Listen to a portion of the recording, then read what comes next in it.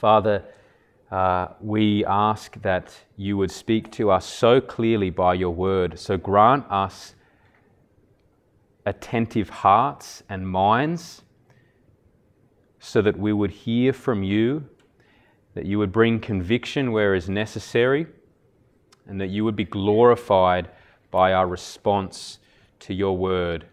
We ask in Jesus' name. Amen. There are a few passages that I've put in the sheet there for you because they will be supporting passages that I want you to be able to have there, but I also hope you'll be able to move along in your Bible through a few other passages. The main passage for today is Titus 3, verse 12 to verse 15, and I'll read that out now. This is God's word. When I send Artemas or Tychicus to you, do your best to come to me at Nicopolis, for I've decided to spend the winter there. Do your best to speed Zenas the lawyer and Apollos on their way. See that they lack nothing, and let our people learn to devote themselves to good works so as to help cases of urgent need and not to be unfruitful. All who are with me send greetings to you. Greet those who love us in the faith. Grace be with you all. This is God's word. In the 16th century, a long time ago, Nicholas Copernicus rocked the world of astronomy and the world in general with his heliocentric theory, which placed the sun at the center of the universe we now know as the solar system. For at the time, it was believed that the Earth was at the center of the universe and everything else revolved around the Earth. And then there was this theory from Copernicus, this absolute paradigm shift where he said, no, the sun is at the center and the Earth is just another planet that orbits around the sun as the center. And often the church needs a Copernican type shift in our understanding of mission. We need a complete paradigm shift in our understanding of mission, because what often happens is that we place ourselves at the center of what we do rather than God and His mission, and we, as His church, that are totally revolved around Him and His mission. If we're not careful, then we can inadvertently operate under this self-centeredness rather than a God-centeredness, and we need this Copernican-type revolution. What happens if we have a self-centeredness in the church is that the church becomes totally insular, and the life of the church revolves mostly around attending a service on a Sunday, being part of a personally tailored small group of people of a similar demographic, like-minded people. And then there are these programs that we set up that, again, are usually tailored toward giftings and personalities, and you can sort of involve yourself in those things to have a sense of God's mission. And I don't want to undercut or throw the baby out with the bathwater with those things, but it's very inward looking, and that type of life eventually leads to mission being pushed to the side as some sort of optional extra that we do. Or maybe churches have like a mission week or a mission month where we sort of engage in these missional type things. We talk about God's plan for the nations and God's purpose for humanity, and it gives people a sense of mission. But the question should be asked with that, if churches spend a week, a year looking at mission, what are they doing for the other 51 weeks of the year if not about God's mission? What are we doing? We don't slip in and out of the mission of God.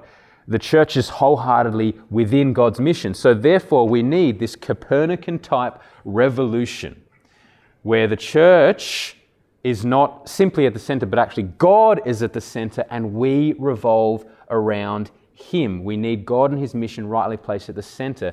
Speaking on this necessary shift, one missiologist once said, rather than God having a mission for the church, it's better said that God has a church for His mission. So rather than God having a mission for the church, it's better said that God has a church for his mission. Rather than the church existing for their own purpose and then involving themselves in submission from time to time, actually the church is fundamentally the vessel that God has chosen to be wholly within his mission. It is consumed within his mission. So what is God's mission? And I've put the definition there for you on your sheet there so that you can follow. What is God's mission? The mission of God is the redemptive work he planned for all eternity to bring glory to his name through renewing all of creation, particularly calling out a people to be in Christ. This redemptive work finds its goal in the person and work of Jesus Christ. So let me give a passage to just show that. In Ephesians 1, 5 to 10. So if you have your Bibles, do turn to Ephesians 1, 5 to 10. This is what undergirds this definition of God's mission. Let me read the definition again. God's mission is the redemptive work he planned for all eternity to bring glory to his name through renewing all of creation, particularly calling out a people to be in Christ, that is the church.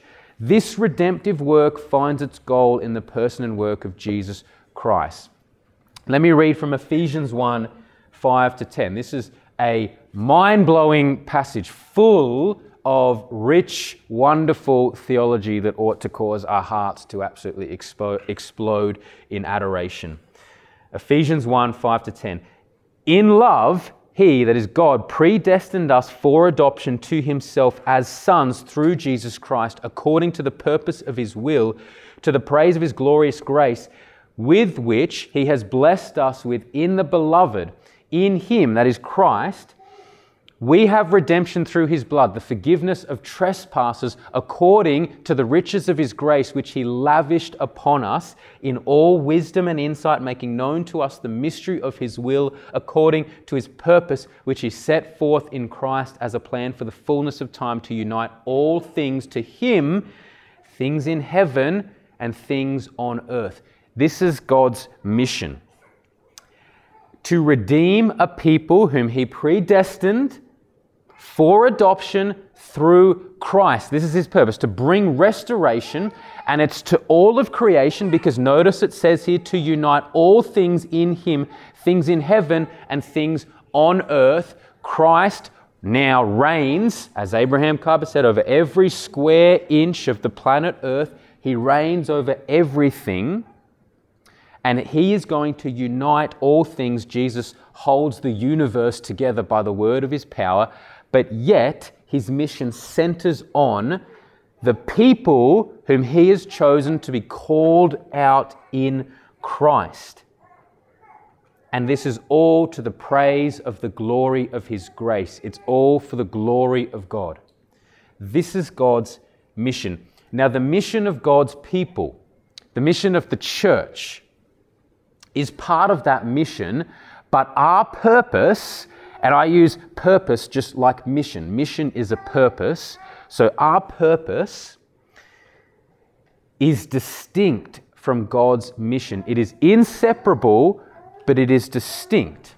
And the reason why that's important is because in this day and age, there's a lot of confusion around what the church should be doing, around what Christians should be doing. Things like ecological concern, social justice, all of these phrases that we might put out, and there's a lot of confusion around what the church should be doing. And I think it comes down to a fundamental misunderstanding of God's mission and then the mission of God's people. So for example, we can't save people. That's God's mission, but we can't save people. We are no one's savior. We cannot save people. We cannot unite all things to Christ. That's his work. He may use us to bring about restoration, but that's his work. And despite a lot of the language that gets thrown around now in terms of sort of fighting unjust social structures, and this is where you get social justice coming within the church, I don't believe that part of the mission of the church is to transform society completely. That's God's mission, and he will eventually do that. when he renews and restores all things in the new heavens and the new earth. But God's people are not specifically here to transform society. We live as pockets of renewed and restored people within the church where the transformation exists. And there may be byproducts of that then transform society, as we've seen throughout history, but that's not the fundamental mission of God's people. So our mission is inseparable from God's mission, but it is distinct. And what I want to focus on today is the primary idea of our activity in God's mission as the church, which is specifically in making Christ known among all people, particularly among all peoples, you might say, among the nations.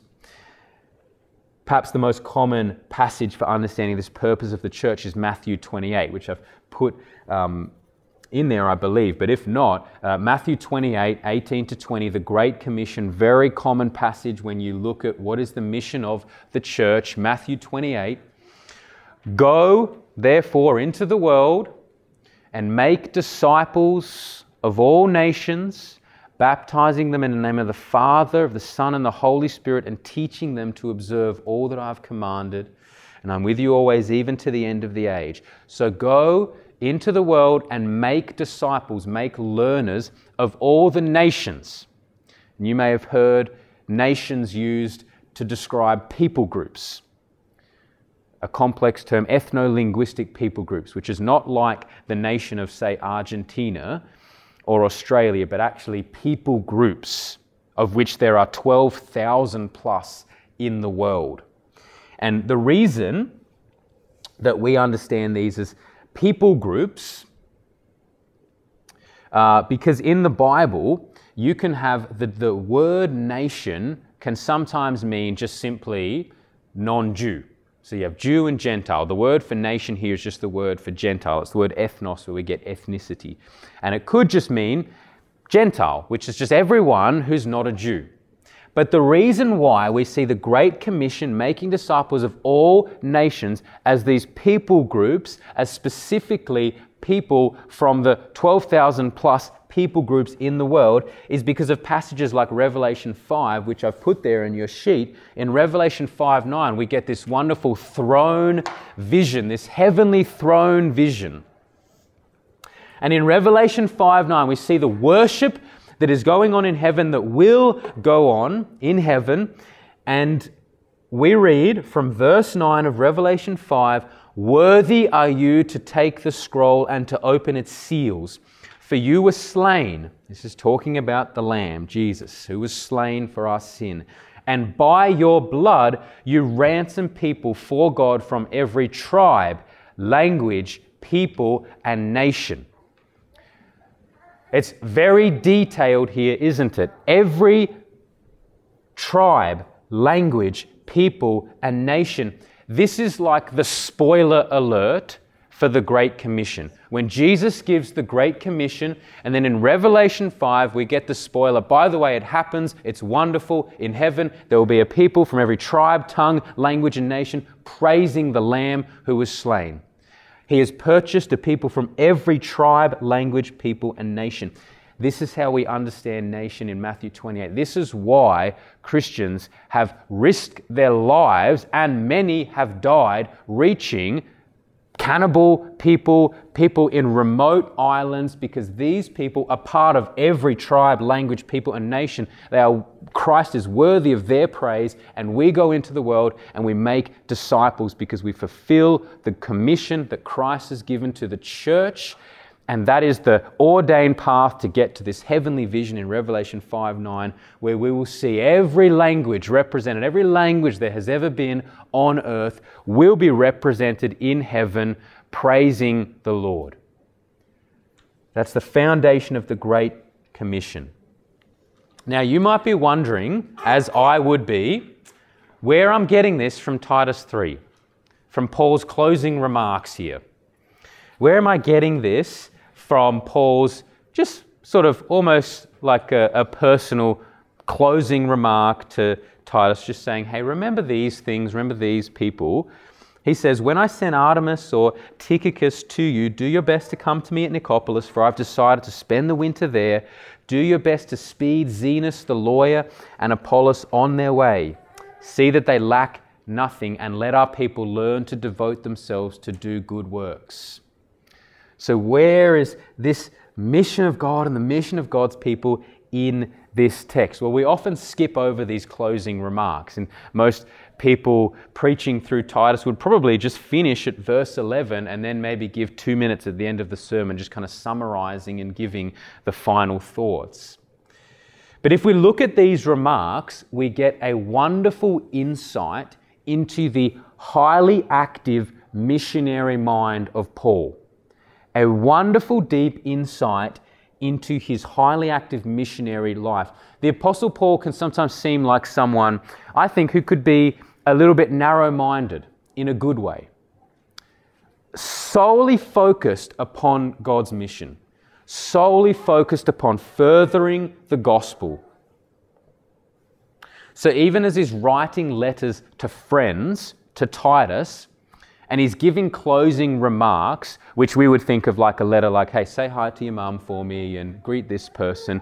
He's actually furthering the mission of God. He's saying, hey, Titus, make sure when these people come, I'm going to send these people to you, and then I want you to meet me here so that we can go on to the mission here. When these other missionaries come, I want you to make sure they're supported, and I want you to make sure that people continue to support other people, cases of urgent need, so that the mission of God can continue. He's just wholly consumed with mission. I think Paul has holy blinkers on. You know how horses have blinkers or blinders? Paul has these holy blinkers on. Just nothing is going to distract him from furthering the cause of the gospel. And how wonderful it would be to have holy blinkers on, to not be distracted by the things of this world, to be wholly given to the cause of Christ, to lose ourselves in that and therefore find ourselves. His life is summed up by what he says in Acts 20:24. I do not account my life worth anything. I consider it of no value, lest I complete the task that has been given to me, the task of testifying to the gospel of the grace of God. He says, I don't consider my life worth anything unless I finish this task. And we know that Paul sees this task in light of reaching unreached peoples, because he says in Romans 15:20, I make it my ambition to preach the gospel where Christ has already been named. So I make it my ambition to fulfill this task of preaching the gospel, not where Christ has been named, lest I lay on someone else's foundation. I don't want to go and preach to peoples who have already heard it. I want to continue going on to Spain and other areas so that Christ would be made known. Paul is totally consumed by God's purpose that healthy churches would be established. Workers would go out and reach the nations where Christ is made known. Now, in these verses in Titus, we see his concern for this task to continue. So as you look at this passage from verse 12, we see Paul's concern for this task of furthering the gospel to continue. We see the highly active missionary mind. So Paul says from verse 12, I'm going to send Artemas or Tychicus to Titus so that Titus can then go to Nicopolis and continue with Paul there. Now, we don't know much about Artemas at all. He's not mentioned in the Bible outside of this. But Tychicus is mentioned a bunch of times, so we get a bit of an insight into his life. So we know that Tychicus is Paul's beloved brother, his faithful minister and fellow servant. Paul says this in Colossians 4:7 and Ephesians 6:21. We know from other passages that Tychicus, was in Ephesus, because Paul writes in 2 Timothy 4:12 that he is going to be there and he will explain more of what he has said. We read in Acts 20 that Tychicus is from Asia and he was sent with a few others to this place called Troas to wait for Paul and his companions. He also was sent to Colossae. I hope you're getting a picture of the life of this man just going all over the place.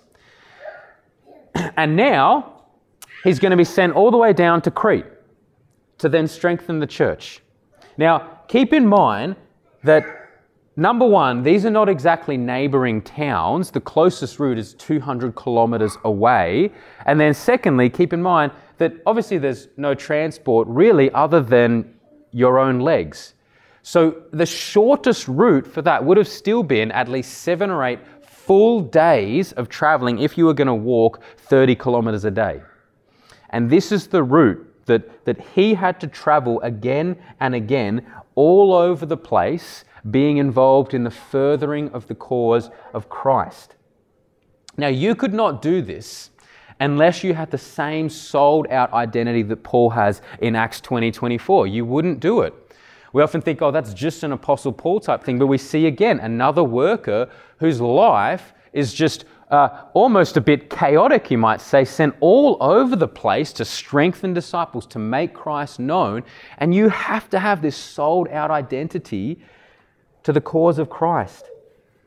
From verses 13 to 14 in Titus 3, we see more activity where Paul asks Titus to speed Zenas the lawyer and Apollos on their way, making sure they lack nothing. Now, Zenas the lawyer is someone we don't know a lot about as well, but Apollos is actually quite well known. We know he was quite a good preacher. It's likely that he may have even been the unnamed person in 2 Corinthians where Paul says this preacher is famous among the churches for his preaching. Apollos went about, he strengthened the churches. And Paul here is surely asking Titus to financially support Apollos and Zenas, both financial support and the general support of just prayer and companionship, of hospitality, of having them in. Paul wants Titus to make sure the mission continues by supporting these gospel servants. And then he reminds the Cretans, so not just Titus, but he reminds the Cretans to learn to devote themselves to good works. We went over this last week. To learn to devote themselves to good works so as to help cases of urgent need. Now, this surely refers to the Cretans of helping cases of urgent need amongst the community, like food, shelter, support in various ways. But also, I wonder if in the context of Paul talking to Titus to make sure that the gospel work continues by supporting people like Zenas the lawyer and Apollos, making sure that they lack nothing, making sure that they're supported.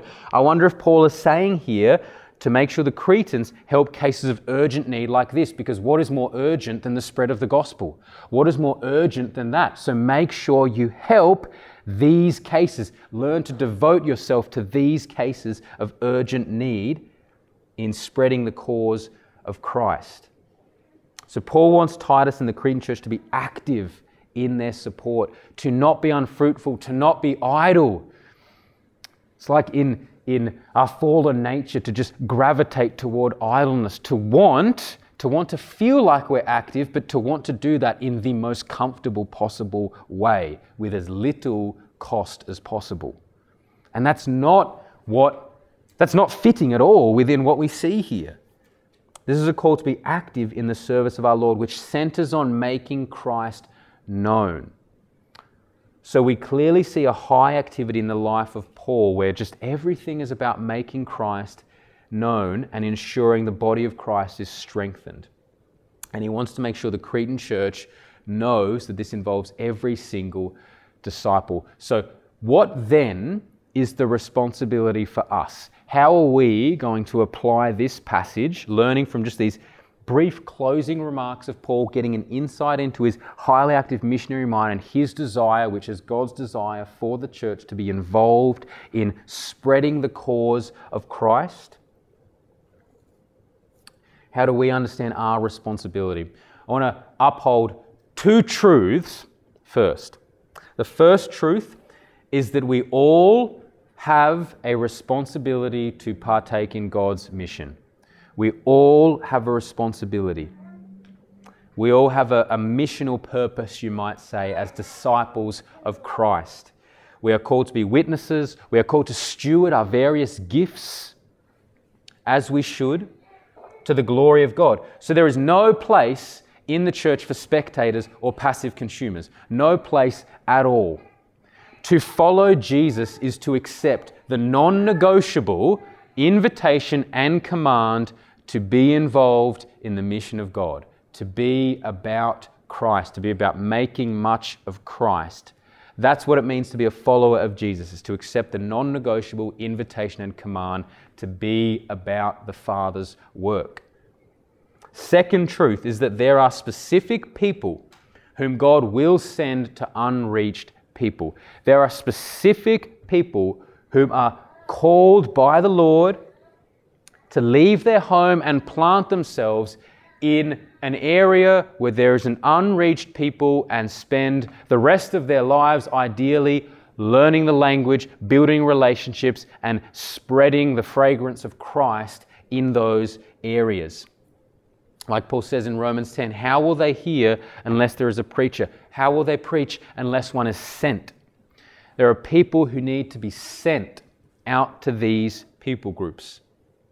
Now, both of these truths, that we all have this missionary purpose, but then within that there will be some people, usually a minority, who will be called to actually go out to an unreached area.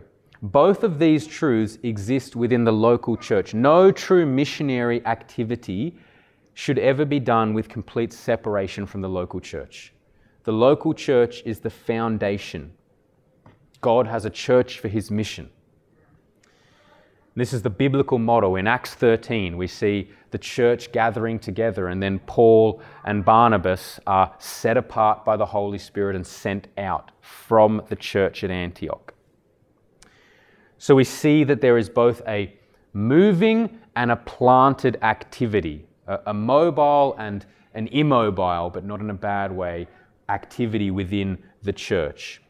If you look back at verses 12 and 13, we see the moving component of the church, because in verses 12 and 13, we see Artemis or Tychicus about to come. We see Titus going. We see Zenos and Apollos coming through and going on somewhere else. We see this moving activity within the church, but then we also see a planted activity, and you can see this by verse 14, because Paul assumes that there will be people in the Cretan church who are there, who are planted, who can devote themselves to the cases of urgent need. We need a planted people to be in the church to then help the ongoing work, and they function together. So we need both. We need both moving and planted people. The church is a body full of moving and planted people, and none of these are inactive. The planted people are not inactive. Those who are planted are actively involved in the local community to glorify God and enjoy Him forever, and to do that by spreading the gospel in their communities, furthering the mission work of the church. So as we think about our church, as I finish, I want to give 3 particular ways in which we can be active, even as this small community, that we can be active in the missionary work, the highly active missionary work that we are called to. So the first is going, then sending, thirdly supporting. Firstly, going.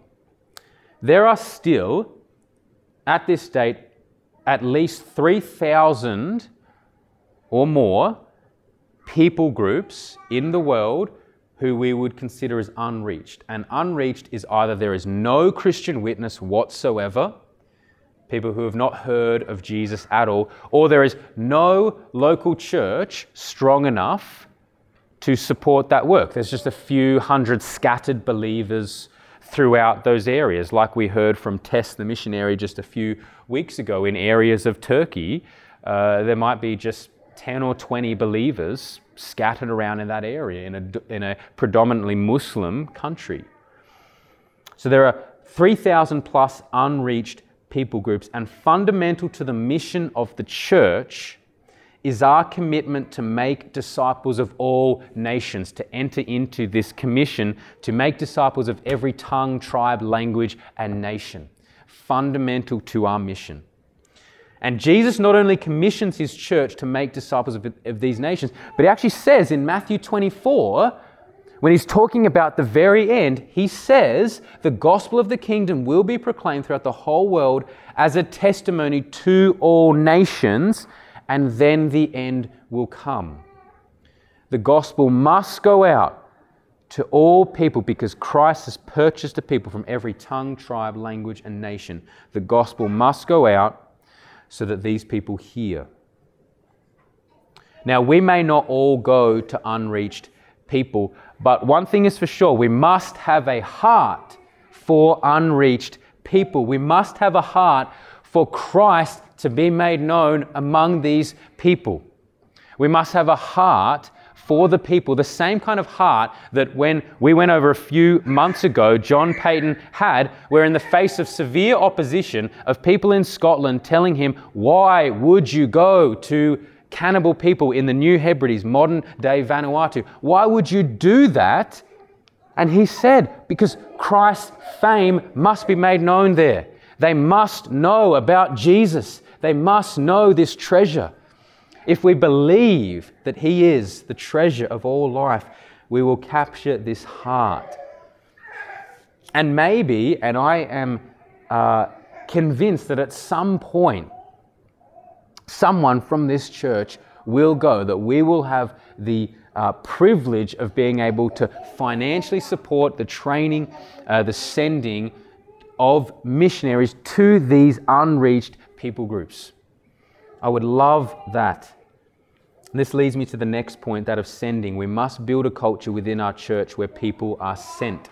We must build a culture within our church where it is normal to leave this comfortable, affluent life, where it is normal to take up the cost of discipleship, where it is no longer abnormal for someone to move to an unreached people, and even Christians say, what are you doing? That's crazy.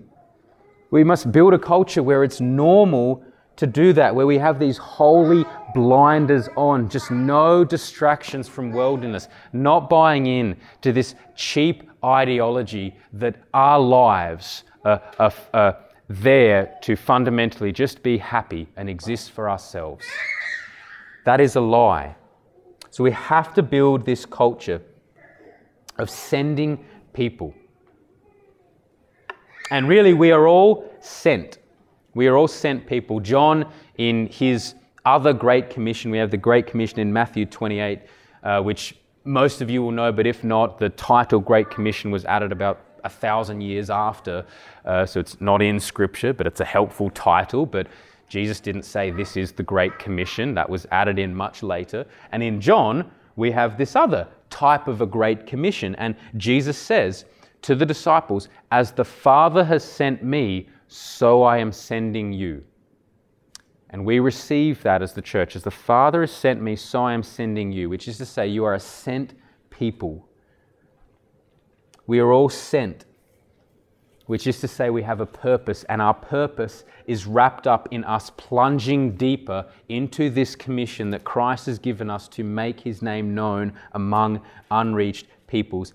And in God's providence, this is in no way to undercut everything I have just said, but in God's providence, God, over the last 100 years, has completely shifted the landscape of missions, where he has brought some of the nations to the Western world. One of the most unreached people groups, if you look up the Joshua Project, one of the most unreached people groups is the Pashtun people in Pakistan and Afghanistan. The Joshua Project would have them as 0% Christian. And about a month and a half ago, we had a very leaky roof, and I had a bunch of people come out to do a quote on a leaky roof, and I struck up a conversation with the guy, and we were talking, and it turns out that he is from the Pashtun people. He moved over from Pakistan about 6 or 7 years ago, maybe longer than that, actually came by boat, has planted himself here, and all of a sudden, we have access to a people group that would be completely unreached. in this little pocket of Bonython in Tuggeranong in Canberra. God has completely shifted the landscape. This is not to say that there is not an urgent need to go, but it is to say that we should recognize the wonderful opportunities we have here.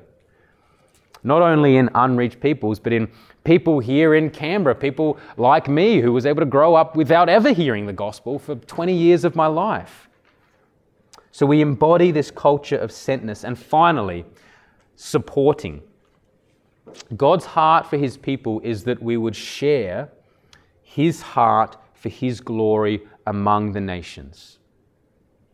And in God's kindness, he gives us practical opportunities to share this heart. And one of those practical ways that God gives us to share in his heart is by financially giving to the work of missions. See, it's a fact that when we give to things financially, we are far more likely to be invested in those things in terms of prayer, thinking of them, touching base. When we are financially given, we are far more likely to be prayerful. Same line of Jesus saying, where your treasure is, there your heart will be. Where our material treasure, our finances go, our heart follows. So we give to the work of making Christ known among the nations. And I would love for our community to be just entirely about investing in people who invest in the cause of Christ and making that known, rather than focusing upon building a building around us in some way, but actually investing in people who are going to partake in the Great Commission. And Paul actually demonstrates this in his letter to the Romans, which we know the letter to the Romans as this just like theological masterpiece from Paul, and a wonderful picture of our salvation, very detailed. But many people wouldn't realize that there's a part of the Romans, the letter to the Romans, which is actually like a missionary support letter. It's actually like a missionary support letter. In Romans 15, Paul goes into talking about God's wonderful plan of making Christ known among the nations, about how the Gentiles being brought in were all part of God's plan, always.